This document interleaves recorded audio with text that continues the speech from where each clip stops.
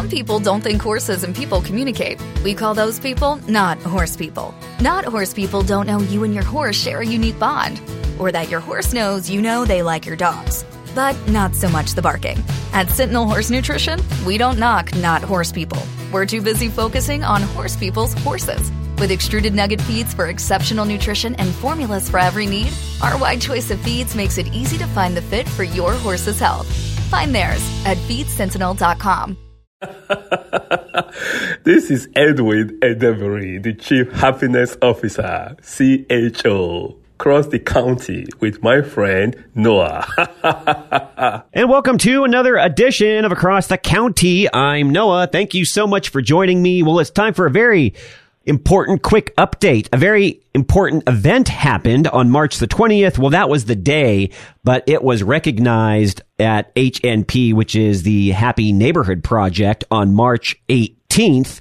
And my friend, the Chief Happiness Officer, EDWIN EDEBIRI, headed that up. It was just a tremendous experience. And they even tried to break a world record, the Guinness Book of World Records, that was sent back in 2014 of 1,068 people speed networking at once. So we're going to check in with Edwin really quickly. Edwin, I'm happy and tongue-tied. Welcome to the show. And tell me, what was this tremendous experience like for the International Day of Happiness? Hey, thank you so very much for having me. Always a pleasure connecting with you. Thank you so much.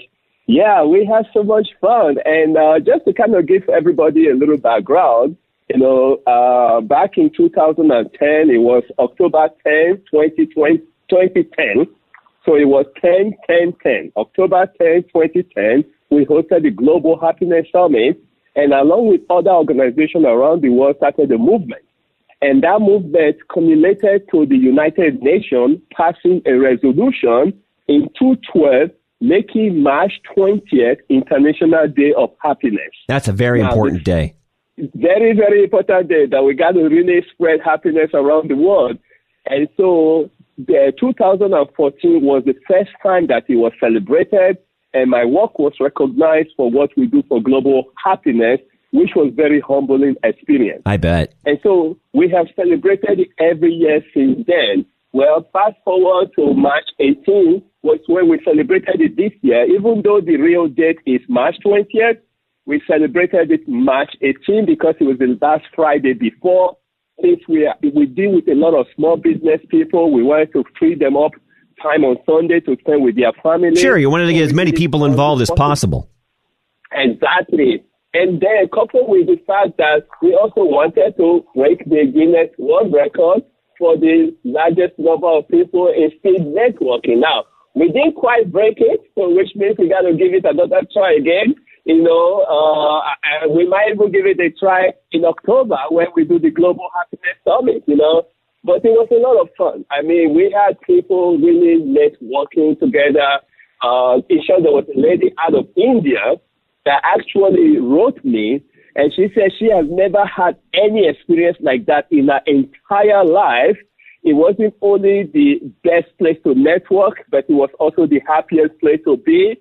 What a compliment, Edwin. I'm telling you, she actually did 80. She met 80 people on a one-on-one speed networking on that day alone. That is incredible. I'm just curious, how many people did you get with the speed networking? Did you get close to the 168? We ended up with about 735 people to be exact. Hey, that's still quite a number of people. Yes, it was. We were very pleased with it, to have that many people come together. Now, here is one thing that's really exciting, too, and this is according to Harvard study. There was a joint study between Harvard and the University of California in San Diego. They say when an individual becomes happy, they trigger a chain reaction, and it goes through 3 degrees of friends. So imagine 735 people coming together in a spirit of harmony and spreading happiness. So we know we sent some shockwave of happiness around the world that day. That's absolutely incredible. And we look forward to the International Day of Happiness every year. I mean, when we first networked a little bit last year, I was completely unaware that this day even existed. And it's something that I look forward to now every year because it's something to get excited about on so many levels. And I'm glad that you guys had such a great turnout this time. Tell us about, I know you mentioned the Global Happiness Summit coming up in October. If people find out about that, what is the Global Happiness Summit all about? Well, essentially, it was the very beginning of all this movement. When I went out back in 2008, 2009, and started talking to people about happiness, there wasn't so much conversation going on. It was almost like everybody just mind their own business. If you're happy, fine. If you're not happy, fine. And I thought a subject like that needed to be dealt with in a group setting. So that's when I hosted the Global Happiness Summit in 2010. We brought people from all over the world, and we started to open a conversation about happiness. And we're moving from individual worrying about happiness to group worrying about happiness.